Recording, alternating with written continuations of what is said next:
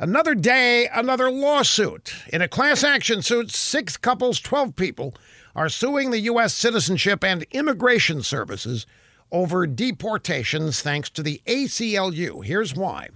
In order to get a green card and stay in America legally, couples have to be interviewed to determine if their marriages are on the level. It's nothing new. The process has worked like this for ages. But for some couples, the situation gets complicated when one of the spouses is found to be in the country illegally. Even though they passed the marriage interview, illegal immigrants with deportation orders are now being detained. And that's the reason for the lawsuit.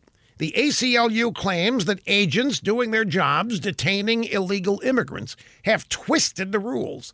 The couples complain they feel tricked, as if they've been lured into a cruel trap just by showing up for their marriage interviews. That's because during the Obama regime, illegal immigrants got a pass. They could show up at government offices despite having broken the law, and they'd walk out of there free and clear. But not anymore. Under the Trump administration, the law is being enforced. People who break the law are finding out they are not entitled to get a pass and learning that they aren't immune from the consequences. And that is something liberals just can't tolerate. They're used to no consequences to everything, including sex, which is called abortion. Thought I'd sneak that in.